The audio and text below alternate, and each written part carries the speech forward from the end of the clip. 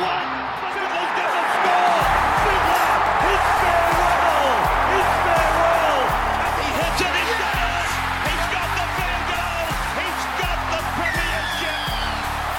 He has gone from, as I said, a captain to a legend and probably rugby league immortality. That's not a try. That's a miracle. As you heard this morning, I had my interview with Craig Fitzgibbon, a champion fella. I got a guy that I got a lot of time for, a lot of time for Fitzy, a champion guy. I'm sure he's going to be successful, and I know for a fact that Fitzy has turned down a number of other coaching gigs over the last few months. I believe the West Tigers job was offered to him. I believe the New Zealand Warriors job was offered to him as well. He sort of downplayed it in our podcast, but I have it under pretty good authority that it was offered to him, and these are all jobs that he turned down. And look, I think this is fantastic by Craig Fitzgibbon. Whenever, I think, and this is something I spoke to about Jackson Hastings too, and we spoke off mic about this a lot, and this is the reason why I sort of shot down that West Tigers rumour of Jackson Hastings straight away, because we spoke about not just coming back to the NRL, but going into the right system, and it's so important for guys these days, and it's the same as coaching.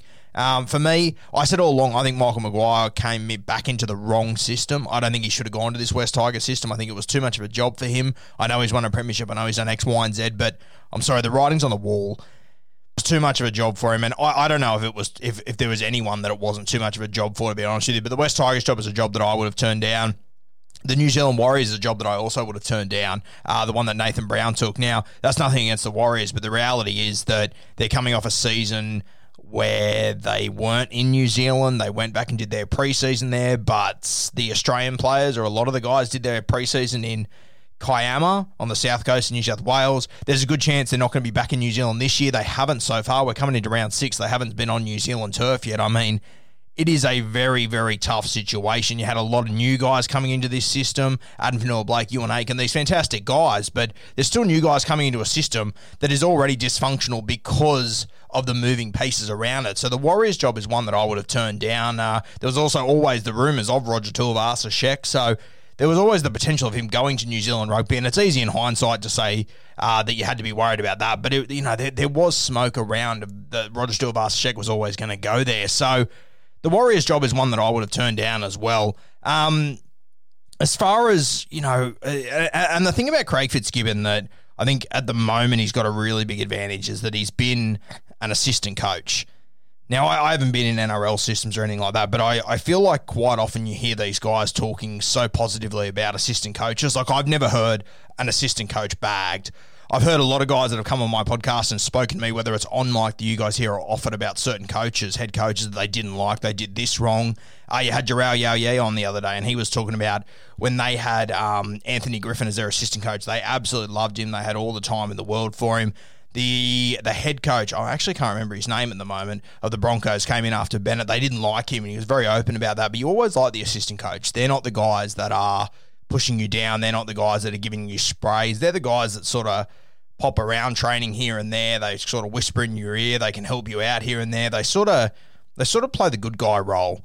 And it's something that, like definitely in my club team that I coach, we've got myself and like 2 other coaches, and I sort of prefer to have that role. Instead of being the man standing up and directing everyone where do they go, calling people out when they're doing the wrong things, you can sort of walk around. If someone's doing the wrong thing, you can come up behind them, whisper in their ear and be like, hey, what about this? Why don't we do this? Blah, blah, blah. It's a lot more of a positive relationship, whereas when you're a head coach, you don't really get that opportunity. So sometimes you do, but there's also a lot more times where you have to be the bad guy in a situation. You have to call out a behaviour. You have to call out a play. You have to call out someone's mindset. And this is where coaching becomes really difficult. And this is what I've been talking about. I mean, here we are. You've got Craig Fitzgibbon, who everyone loves. He's only ever been an assistant coach in one of the best systems with the best players walking into it all the time. And then you got John Morris, who's straight away been a head coach in a system that has had a lot of dysfunction, that he hasn't had control of the salary cap. They've had injuries. They've had problems. He's had to have hard conversations with guys like Andrew Fafita. He's had a few with him already this year. He's been playing for Newtown the whole year. He's had hard conversations with Josh Dugan. He's dropped him a number of times. He's hooked Sean Johnson off the field. He's had tough conversations with all of these top players. Now, I could be wrong, but I don't think Craig Fitzgibbon's been in that situation yet. And I think the one advantage for Fitzy is that he's turned down a lot of jobs. It's sort of like when you're trying to buy a house. Now, if you see a house that you like, you don't walk in the first time and go, yeah, I'll buy it. You come back a few times. You might come back early in the morning, see what the traffic's like. You come back at night, see if it's noisy around there. You've got to make decisions where you've seen it in all different sorts of scenarios. You can't just say yes straight away and dive into something. That's absolutely ludicrous. And for me, I think the Cronulla Sharks right now, they are in a position where they're ready for a new coach. I think they should have stuck with John Morris. I think John Morris has earned the opportunity to be able to have the salary cap himself. I mean, the only guy he's only been able to essentially sign 2 guys. One of them's been Aiden Tolman. He's been sensational this year. The other one is Cam McInnes. Now, we've all forgotten how good Cam McInnes is. He was going to play lock forward for them, which to me indicates straight away what so many people have struggled to do in rugby league. I've been saying for ages, 2 or 3 years, look, Cam McInnes is a brilliant footballer. He's not a hooker in the modern game anymore. The game has moved away from him. It's too fast for him. Now, Johnny Morris went out and signed this guy and said, you're going to be a lock. You're not going to be a hooker. I've got Blake Brayley. He's played 150, 200 less games than you, but I know that he is a hooker for the modern game. So already, Johnny Morris was ready for the future. He made a hard call. He signed a captain of another club who has been a hooker who you all tell me is ready to play State of Origin. He said to him, you're not going to play that position. The game has changed. You haven't adapted. You will be a lock in this team. Another hard conversation that he's willing to have. And John Morris still managed to convince Cam McInnes to come to their club and not play his position.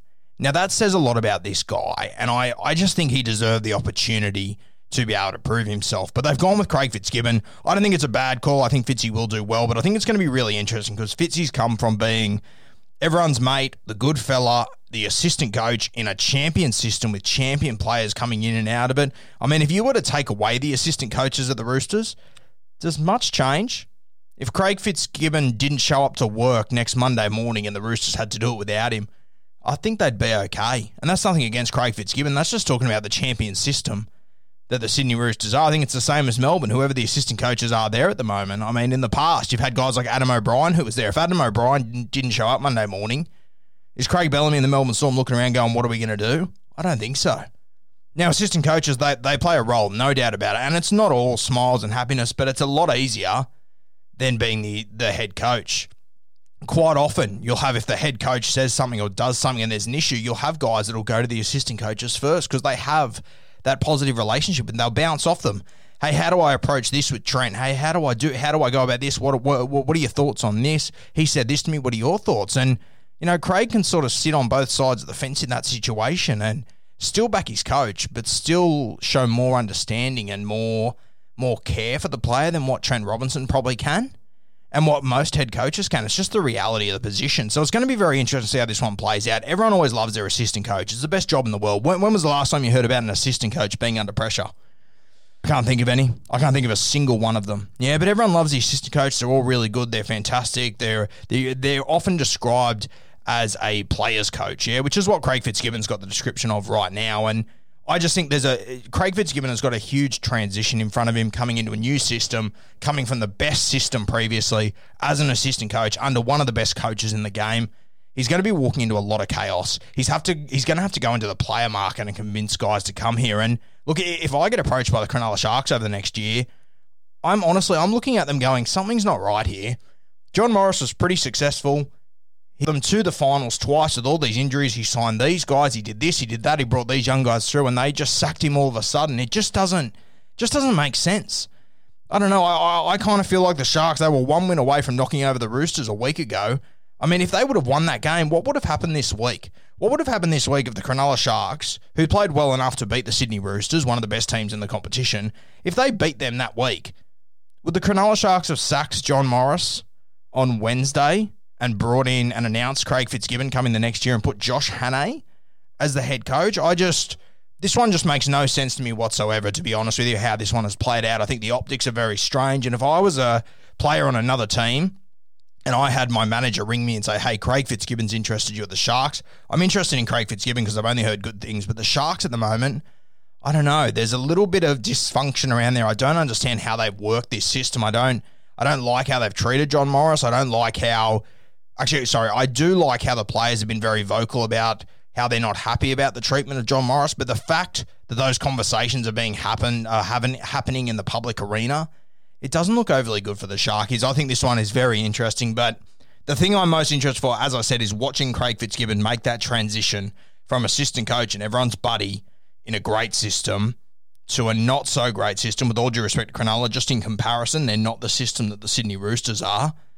There's a lot of dysfunction, a lot of salary cap issues, probably a lot of guys on bigger contracts than what they should be. There's going to be a lot of hard conversations that need to be had there. First of all, the ones I'm thinking of, you got to talk to Moylan, you got to talk to Dugan, you might have to talk to Andrew Fafita at some point. There's going to be a lot of conversations there that probably won't be easy. There's the potential of maybe having to have a tough conversation with Sean Johnson as well. He's a guy coming off an Achilles injuries. I love SJ. I hope he does well, but he's a guy that his career has been built around explosive movements. He's coming off an Achilles injury. Now, yes, he has adapted his game a little bit. I know you all want to show me stats from last year and whatever, and that's completely fine. He has adapted his game.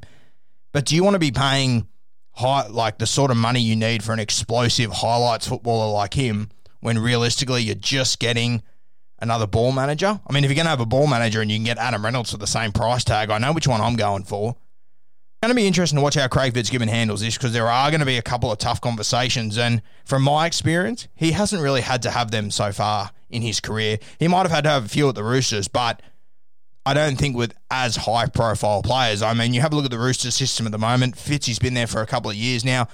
Has Fitzy had to sit down and tell someone, hey, I need you next year, we're going to let you go. You're a high-profile player. You've played rep ball, football. You've done it all. But right now, this team doesn't need you. I don't think he has, and he's going to have to do that a lot at the Cronulla Sharks very early. He's going to be bad guy from day one. He's going to replace John Morris, who it looks like a lot of the guys are fans of. They all like. He's going to have to get rid of certain guys who have been there for a while now that have formed relationships there. So it's going to be very interesting how it plays out. As I said, the assistant coach, you're the good guy, you're everyone's mate. You go to be the head coach. You have to play the bad guy sometimes. And I think it's going to be very interesting to watch how this unfolds down at the Cronulla Sharks, because right now, the optics, they are not fantastic.